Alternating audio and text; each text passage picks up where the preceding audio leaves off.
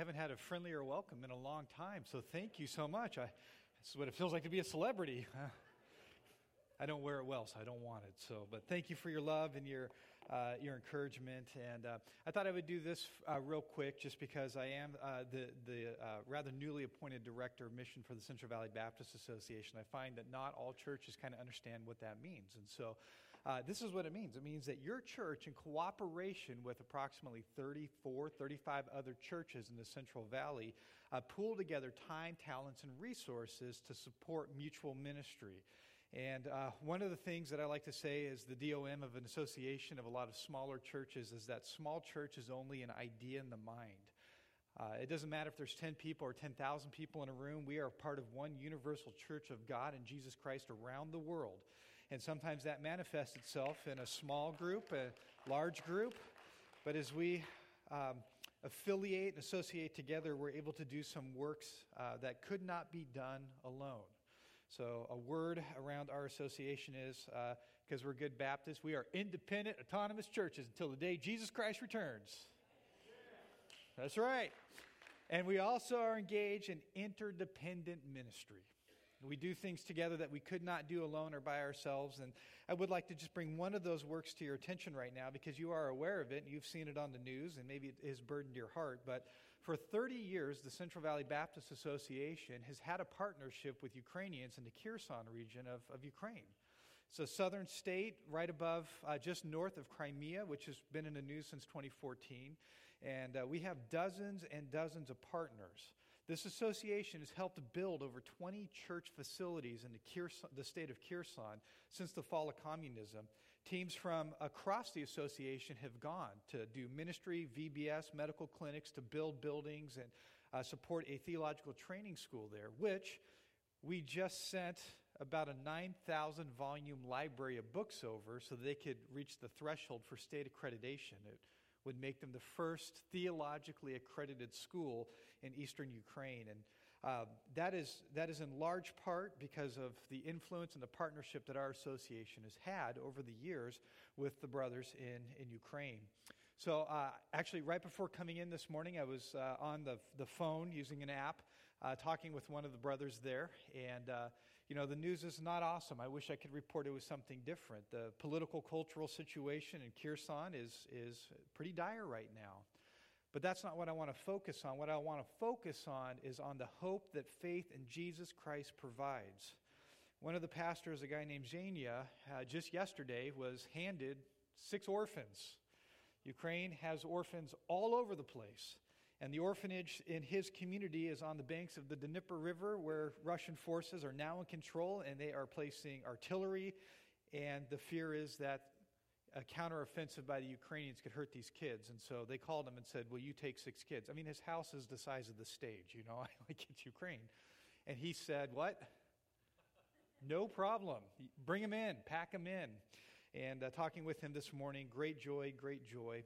Other brothers are scattered. Some have evacuated westward, where it is a little bit safer for the time being. But for the most part, our partner pastors are staying in their churches, shepherding their flocks of God through this catastrophe that is enveloping them. And they are doing so by pointing people to the hope of heaven, the safety in Jesus, and then doing what they can, reaching out into their communities with what little they have to offer comfort and resources to people who have lost their homes and their livelihoods. All of life has been upended for our brothers and sisters all across Ukraine. But in the church, it has not been upended. It's Monday evening there now. So yesterday morning would have been church, and they still gathered in their buildings. Some of them were missing walls because of shelling, and they still gathered to lift high the name of Jesus Christ, to open the Word of God, and to lift high the name of Jesus in worship. And I share that with you because I want that to be inspirational for you. I am a little familiar with this church. I have met with your deacon board. I have met with your facilities guy. We helped repair the pump for the baptismal, and I got the down low and the story on the church.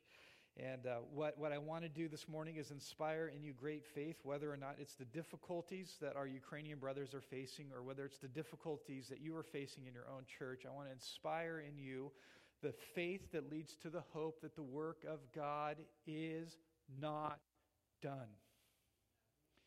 The work of God is not done. In Ukraine, the example of our brothers and sisters will, by their good works, so shine like a light before men that they will worship Jesus Christ on the day of visitation. And we pray that day of visitation is soon. It is just the same in our own community. We don't face shelling or artillery barrages, but we do face the opposition of forces that want to silence, that want to sideline our testimony, that want to mock our faith, that want to bury our praise and worship. We do live in a community, not just Modesto, but across our country today, in which there are forces arrayed against the proclamation of the gospel of Jesus Christ as the one sole and only hope of mankind. And so, like our friends in Ukraine, we might feel sometimes that we're forced to shelter in place for safety. We just got to gather and kind of hold on to what it is we have, because the culture around us has become so caustic to what we stand for and what we promote that it is easy to sometimes just look inwards and say, let's hold on to what we have. But I'll remind you of this.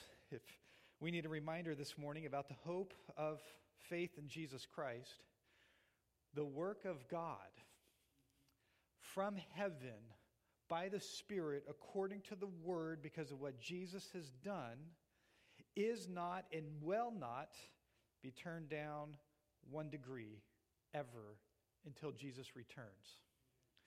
So, with that, we can affirm, yes, the work of God is going to go forward. That work of God is invasive. That work of God is stood in opposition to the world in which we live in.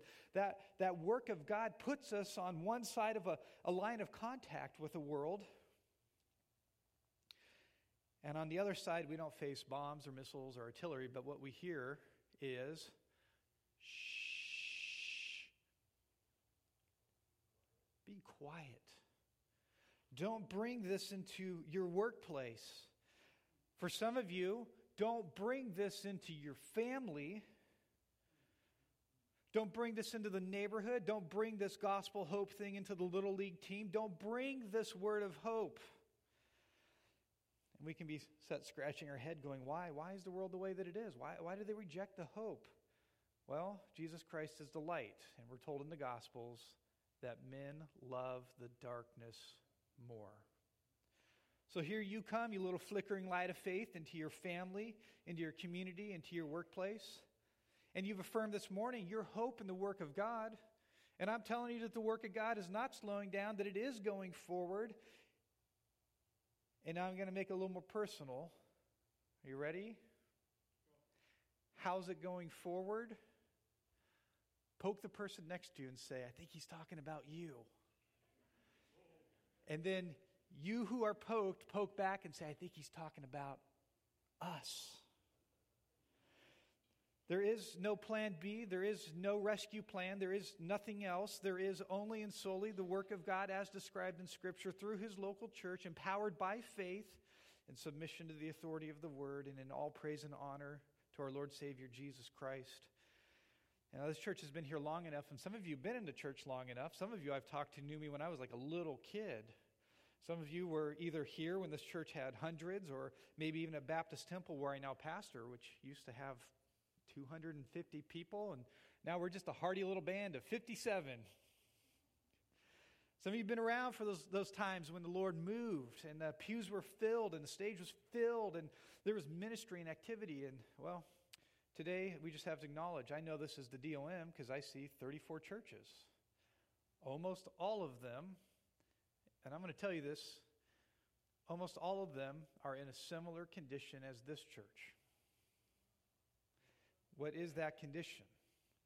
That condition is the church that is still meeting, like you guys this morning. I commend you for that. That church which is still worshiping, which I commend you for that. That church which is gathering to hear the word preached, I commend you for that. That church is faithful. You guys are faithful.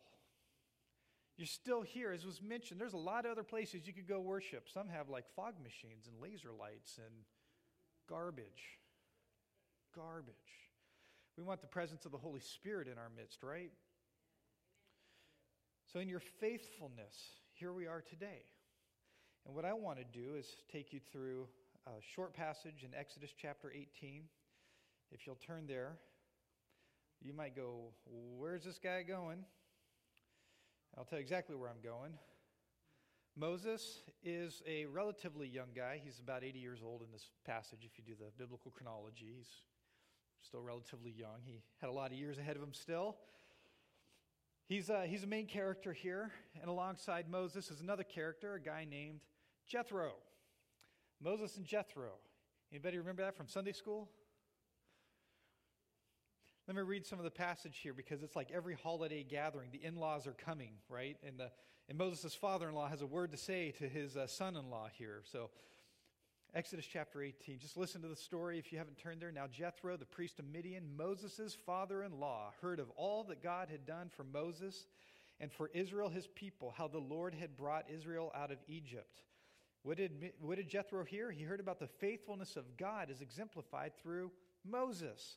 Moses was coming out of a hostile culture, coming out of a hostile generation, and Moses was willing to follow God and do and go where God commanded him to go. And Jethro heard this, and he said, this is attention gathering. Drop down to verse 6. Jethro told Moses, I'm on the way. I, your father-in-law Jethro, are coming to you with your wife and her 2 sons with her, because while Moses was leading the children of Israel out of bondage, his wife and children were with his father-in-law. Verse 7, then Moses went out to meet his father-in-law. You see the picture here? Oh, thank you for standing in honor of the reading of God's word. Please be seated. It's going to take a while.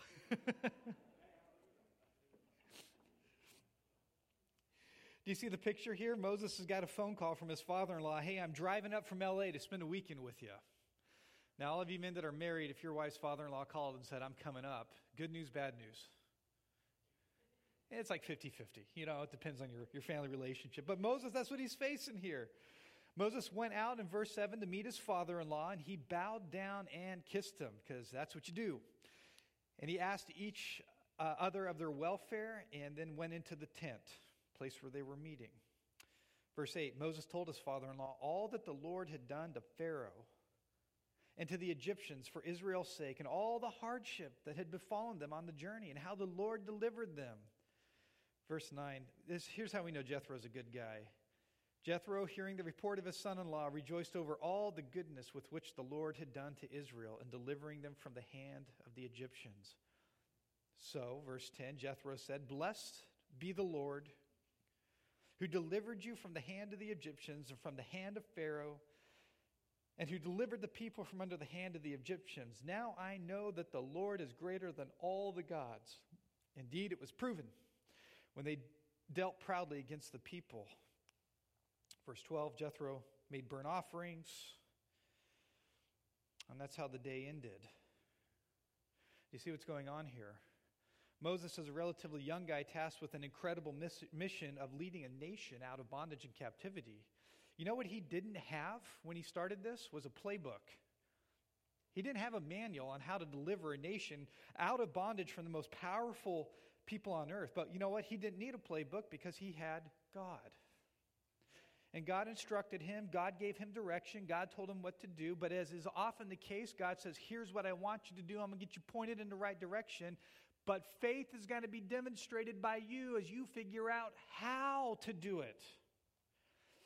I think we all sometimes want God to say, wake up at 8, make breakfast at 8:30, go to work at 9, come home at 5, spend time with the wife, go to bed.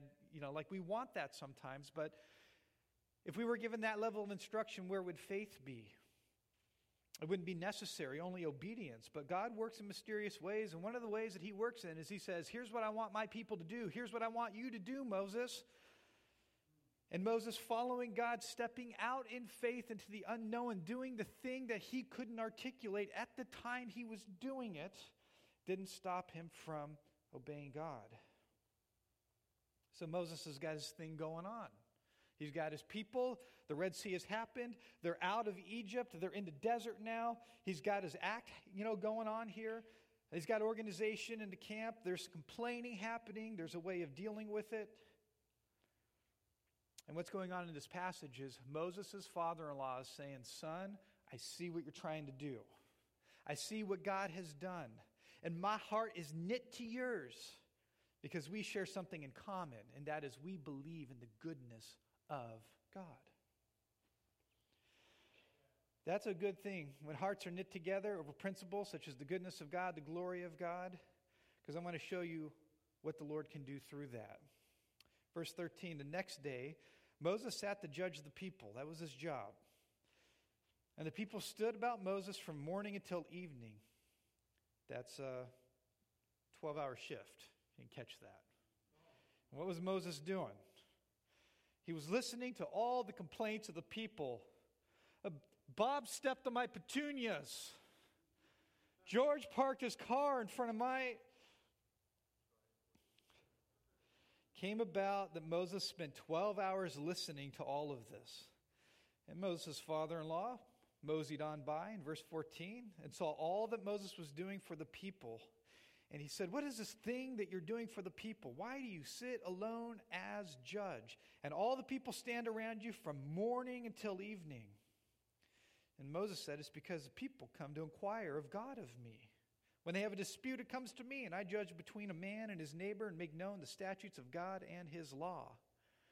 Now watch this. Verse 17, Moses' father-in-law said to Moses, you see it right there, right? This thing you are doing is not good. You're like, what's the big deal about that?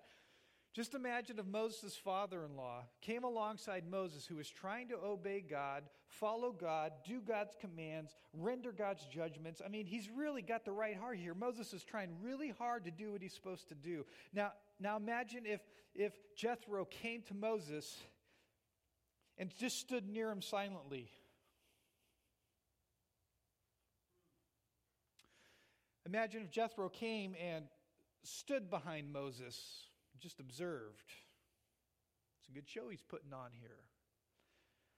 Imagine if Jethro ran ahead of Moses and tried to take control of the situation. I'm older, I know better. Imagine if Jethro turned around and stood right in front of Moses and said, you don't know what you're doing. Moses' father-in-law said to him, the thing that you are doing is not good.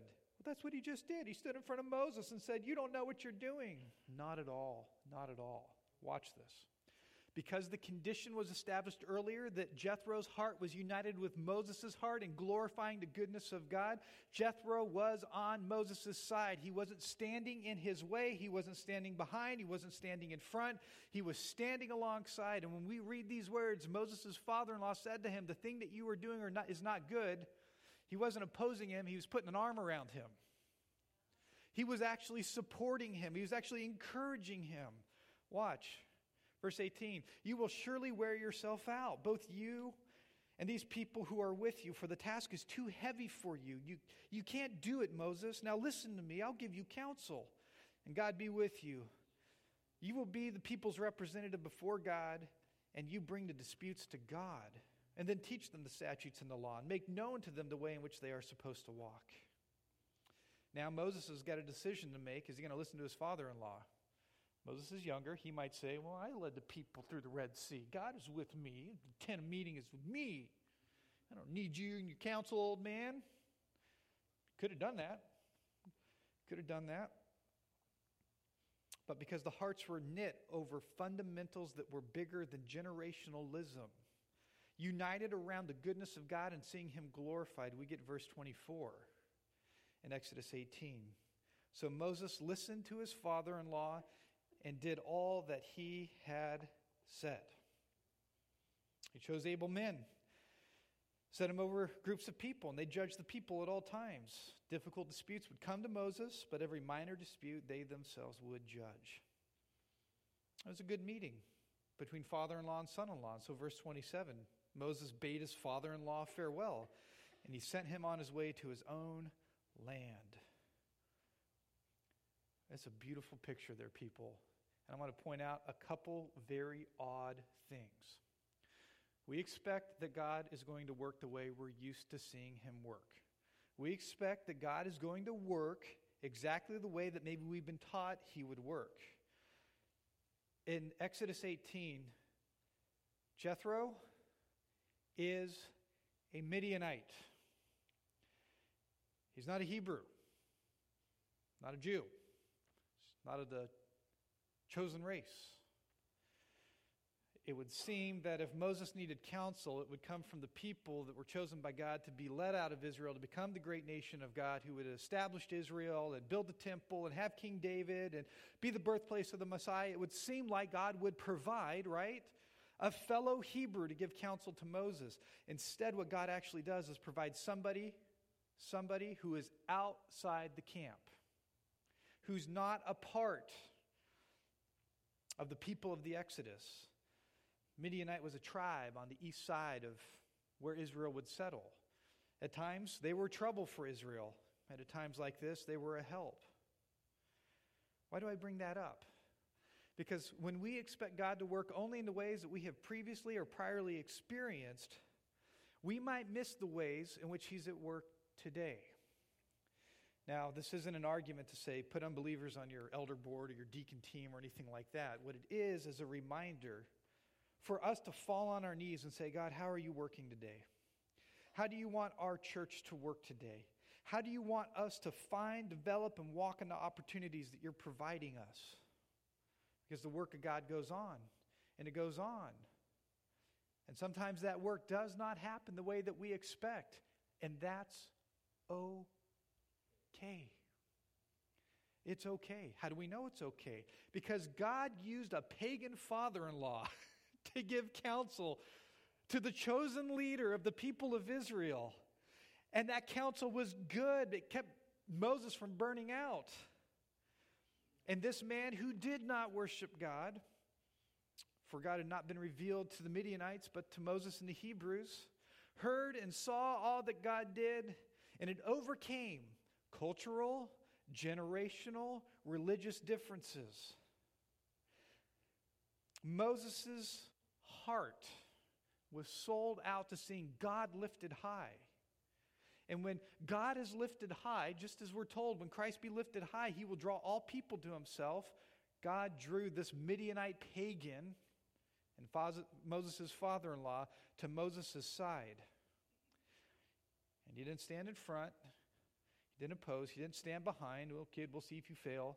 He didn't stand alongside distantly, just silently observing. This man threw his arm around Moses, counseled him, and it changed the game. Why do I bring this all up here? Let's play a game. How old am I? How old do you think I am? I shaved this morning, so I look a lot younger. When I wear a beard, I can maybe get to 48 or whatever. I'm 42. I'm old enough to be the grandchildren of many people in the room, as in my own church. I'm definitely old enough to be the child of a lot of people in this church and in my own church. And over again, it just seems in the Church of Christ we have some generational conflict. We just do. And I sit there and I go, it's of the devil. You want to know how I know that? Because old man Moses had an older man and his father-in-law. And the issue wasn't age. The issue was, what are we devoted to? When we are devoted and in harmony and like-mindedness over the goodness and the glory of God, age fades away. Economics fade away. Education fades away. Race fades away. Nationality fades away. That's what we're seeing in this passage here. God's work is bigger. And we might even say beyond even what we can think or ask or imagine. It's bigger than sometimes we settle for.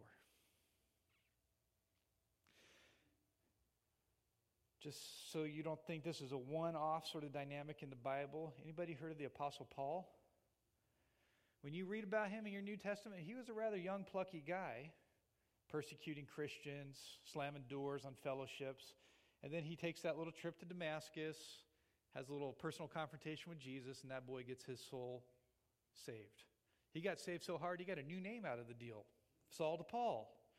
And now he's like, I got to be a part of this fellowship, this Christian thing that I was persecuting. And do you know how he got into church? I'm sorry if if you've done the flannel graph things, Barnabas is always presented as a young guy. He wasn't. He was older than Paul.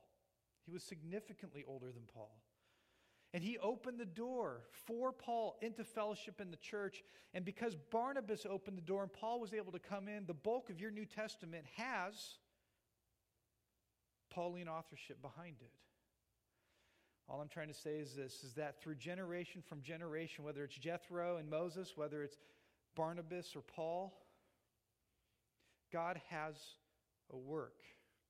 And the model of that work, I think, is most clearly demonstrated here in Exodus 18. The reason why I'm telling you this is because most likely as you guys do your pastor search committee, you're going to find a younger guy. You'll probably find a younger guy.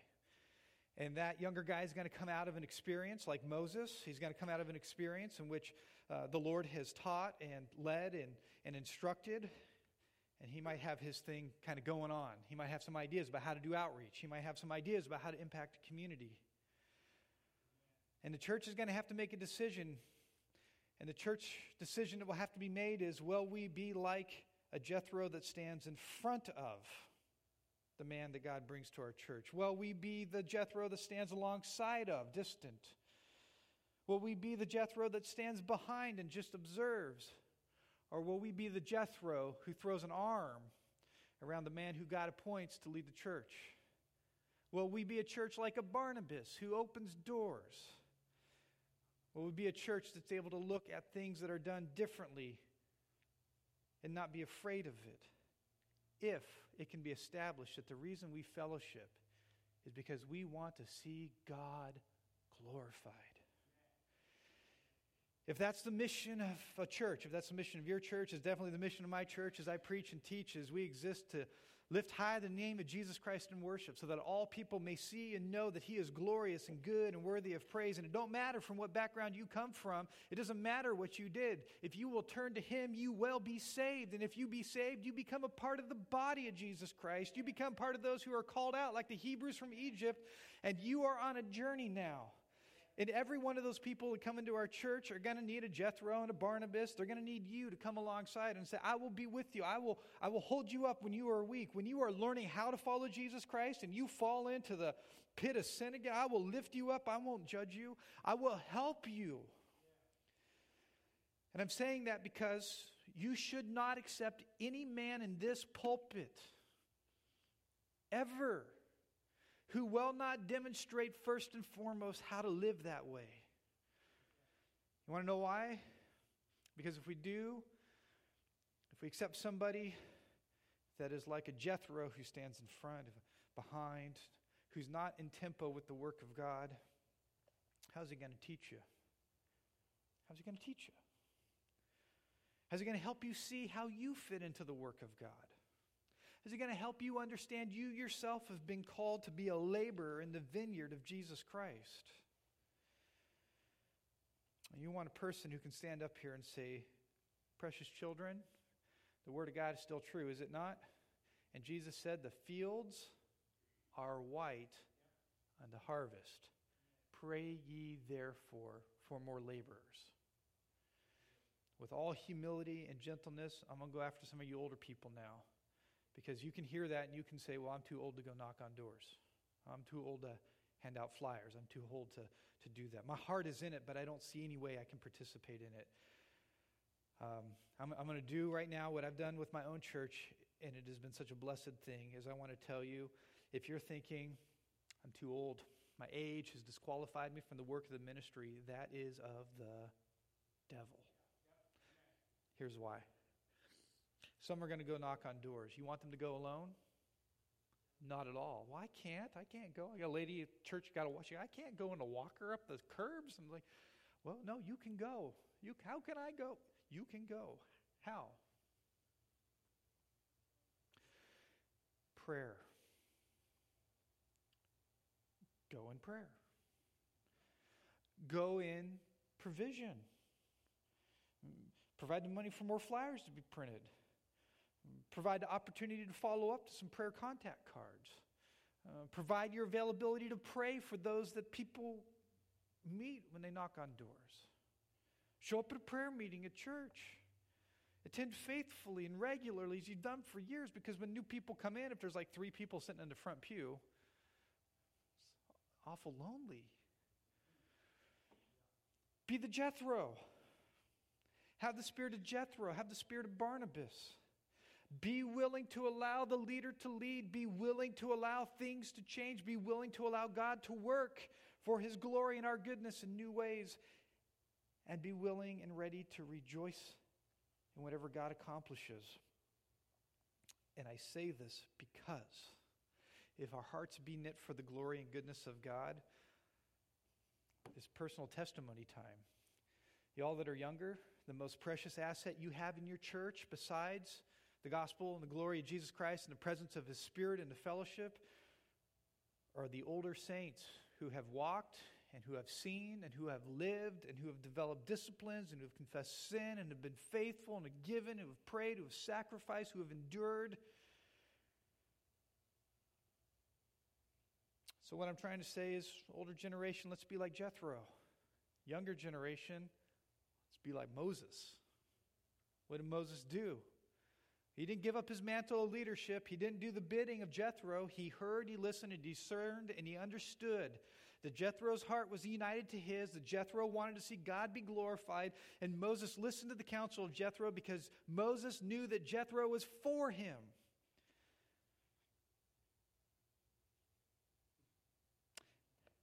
And that made it easy to hear a hard word. Hey, Moses, the thing you're doing is not good. Them was fighting words a lot of the time, but not in this circumstance. Why? There was a fellowship. There was a connection of person to person and spirit to spirit. And that's how you get to verse 24. So Moses listened to his father-in-law. He listened to him. And he did all that he had said. That's all we want people to do, right? He did all that he had said. Here's why Moses did all that his father-in-law said. He didn't do it out of fear. That's clear. He didn't do it out of fear. Moses wasn't coerced. He didn't have his arm twisted behind his back. There was no threat here from his father-in-law. Moses listened to his father-in-law because Moses' heart was already devoted to him. Why was Moses devoted to Jethro? We already covered it. The glory of God, the goodness of God, that the work of God would go forward, that generation from generation would praise the name of Jesus, just like in the Psalms. And he listened, and it wasn't hard for him to do all that he had said, because all that Jethro told Moses to do had Moses' best interest in mind. And so Moses continued to do the new thing. What's the new thing? Leading the people of Israel out of Egypt.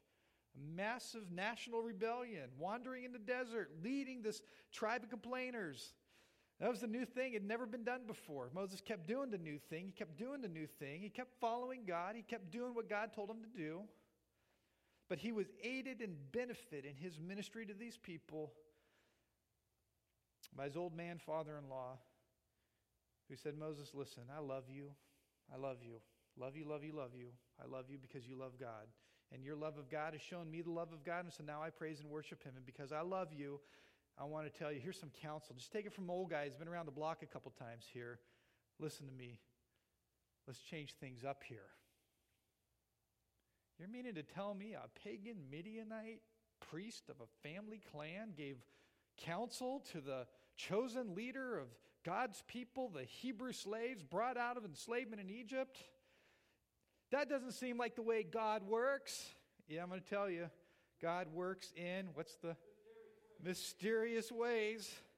And because Moses was sold out to the glory of God and committed to the glory of God, his obedience to his God won over this Midianite priest until that Midianite priest was worshiping God and counseling God's chosen leader. That's crazy to me. It's just crazy. All of it worked, though, across generations, ethnicity, religion. It all worked. Because more than preserving a way of doing things, there was a preservation of the unity that comes when the Holy Spirit knits our hearts together for the work of God in Jesus Christ and for His glory. Now, I started out with a pretty negative view of the world. We're not being, shelled or shot at today in America for our faith and all that. We are being told, shh, shh. If we believe that's the way it is, then I would challenge you to say that you may have unwittingly become subject to the devil's deception. You want to know why I know this? Because I read the Word.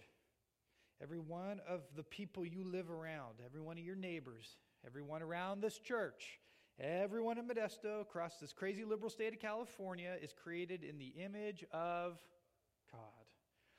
And we're told further that God has hidden eternity in their hearts such that they can know it, but they can't search it out. So we're surrounded, even in 2020, with all the changes and all the crazy things that have happened, we're surrounded by a world that walks in darkness, filled with people made in the image of Jesus, with His law on their heart. And you know why they do what they do? Because they don't know how to do any different. How are they going to know there's a difference unless we, by faith, step out and say, I want to introduce you to a church. I want to introduce you to a Savior. I want to introduce you to a gospel that can change your life. If you do that, and you do it faithfully, you do it prayerfully, you do it sacrificially, and you keep at it again and again and again and again, over and over and over again, these pews will fill up. What are they going to fill up with?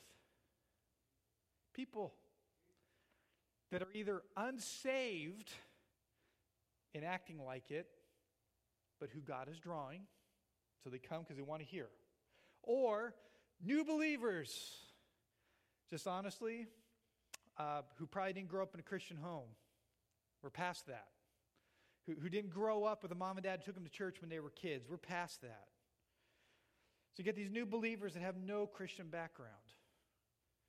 If you do the outreach that this is intended to accomplish, you're going to do a new thing here, and it's going to be messy. It's okay. It's okay. It's all right. Look at Jesus' ministry. Squeaky clean? That boy was a friend of sinners, eating with harlots and tax collectors. Okay, all right. I was just reminded a long time ago, right at the corner here of Yosemite, which is State Route 132, and La Loma, Billy Graham held his crusade here in Modesto, just really around the corner from this church, and hundreds of people got saved. Those are great days. I mean, I wasn't even alive then, but I look back and I go, oh God, if only we could have days like that again. And the thing that I keep coming back to again and again and again and again and again and again is you can. You can. You can have days like that again. You can have days like that again. In fact, it's more necessary today than ever before. We can have days like that again. You can have days in which there is a new work. You can have days in which it may seem unusual that God is working through this particular way, through this particular church. But you know what? If the people in the church are united together in the glory of God and the goodness of God and declaring that to a dying and unbelieving generation, then God be with you. And God lift you up, and God encourage you, and God help you. And if that happens, and when that happens, the church is going to need a whole lot of Jethros talking to a whole lot of Moseses. Hey, can I help you know something about the grace of God? Can I help you learn about the disciplines? Can I help you learn how to pray, read your Bible? And the people you spiritual Jethros might be talking to might have a nose ring, which I cannot understand. I get like one hair and I sneeze for an hour. You might have a tattoo. It's okay. It's okay. It's okay. Why? Because we know that people who walk in darkness just do what people in darkness do because they don't know any different. How will they know different? Well, they'll know different when the people of God, like the people of Israel, come out of the kingdom of this world and march through this world as people on a mission to a destination called heaven. Singing, dancing, praying, preaching, encouraging, all the days until they go to be with Him, so that everybody else in our beloved city of Modesto, with all of its craziness, might hear, know, and see there is hope for them too. And as that hope spreads, people are going to come in this church. When people come in this church, they're going to look, smell, talk differently. There are going to be issues for sure. It's going to be messy. And that's okay. Because in the mess, we find that we have to depend on faith. And in the mess, we find that we might be made uncomfortable. But in our uncomfortableness, we might be driven to our knees to pray. And in praying to God Almighty who leads His church, we might find that He is calling me, He is calling you to a new way of doing the same thing that was instituted in the book of Acts when the Holy Spirit fell down, which is to gather as the people of God, to be built up, to then go out and give away all the good gifts that we've received in Jesus Christ, so those who are in spiritual poverty and darkness today might see and know that the Lord our God is good and join with us in a heavenly course, learning to sing the praise of God Almighty as we did this morning until either He comes to be with us or we go to be with Him. If anything I said makes sense, say amen. Amen. If you disagree, by the same sign, no, don't do that because it'd be awkward. No, it's fine. It's all good. What I would like to do is if I could just carry maybe the pastoral mantle for just another minute. Can I just pray for you guys? Can I just pray for this church and pray for all of you? All right. I'm going to get on my knees. Do what you want. But Father, we come before you as the people of God, united by the one faith, one blood, one hope, faith that you have granted as a gift to all those who believe in you. And this hearty little fellowship here, Lord, is gathered together in days in which the numbers are greatly diminished from past days. And with that can very easily come a discouragement in the flesh. And so, Lord, I pray against that first. Lord, revive your work. Allow this church to see the goodness of God in the land of the living. Would you move, Father, through the fellowship of the hearts of this people as well as all your churches, that we would be reunited again around those first basic principles which for so long have given the Baptist church and the Baptist faith so much vitality. We confess that you are and that you exist. We confess that you are the Lord of all heaven and earth, all creation, that everything that has the breath of life owes allegiance and obedience and devotion to you. We celebrate Jesus Christ, sent of a woman into this world to live a life we couldn't live, to die a death we could not die, to pay a debt we could not afford, so that all those who would by faith turn to you and confess their sins and believe on Him would be saved. And I know that as these words come off my mouth, they're from your scripture. It enlivens the heart of all who hear. Lord, may that flame burn fervently and passionately so that the light of Jesus Christ might show out from this corner of Modesto, from this church campus, from amongst these people. And would you show and teach, would you correct and counsel, guide and equip every single person in this room, whether they are new in Christ or the most senior saint who's walked with you for longer than I've been alive. Father, we know that we walk by faith, and you cause us to walk places we could not even imagine you would want us to go. And so, Father, we come before you, and I just ask you might give this church a very scriptural, beautiful, blessed humility and a unity and a devotion and a fervency to see this community transformed by that one singular same message that has only ever been the message that has saved anyone at any time throughout all human history. God is good. And to those who turn to Him, the goodness of God will flow like living water into parched souls and bring new life. We confess, Father, that we see with our spiritual eyes this world is dead and dying because it has rejected streams of living water. In humility, might you equip us with cups to bring some of that living water to those who are now trapped in that parched and dry world, that they might taste and see that you are good.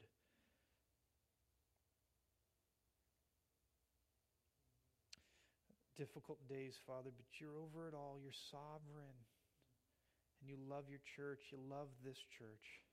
And you love your Son. And you love us all enough to bring us into a relationship with Him that we might go proclaim His excellencies over all the earth.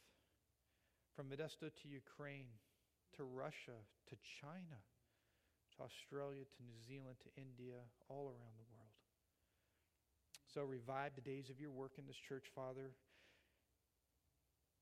And as we wait on you, as we look to you, may you strengthen faith. May you revive hope.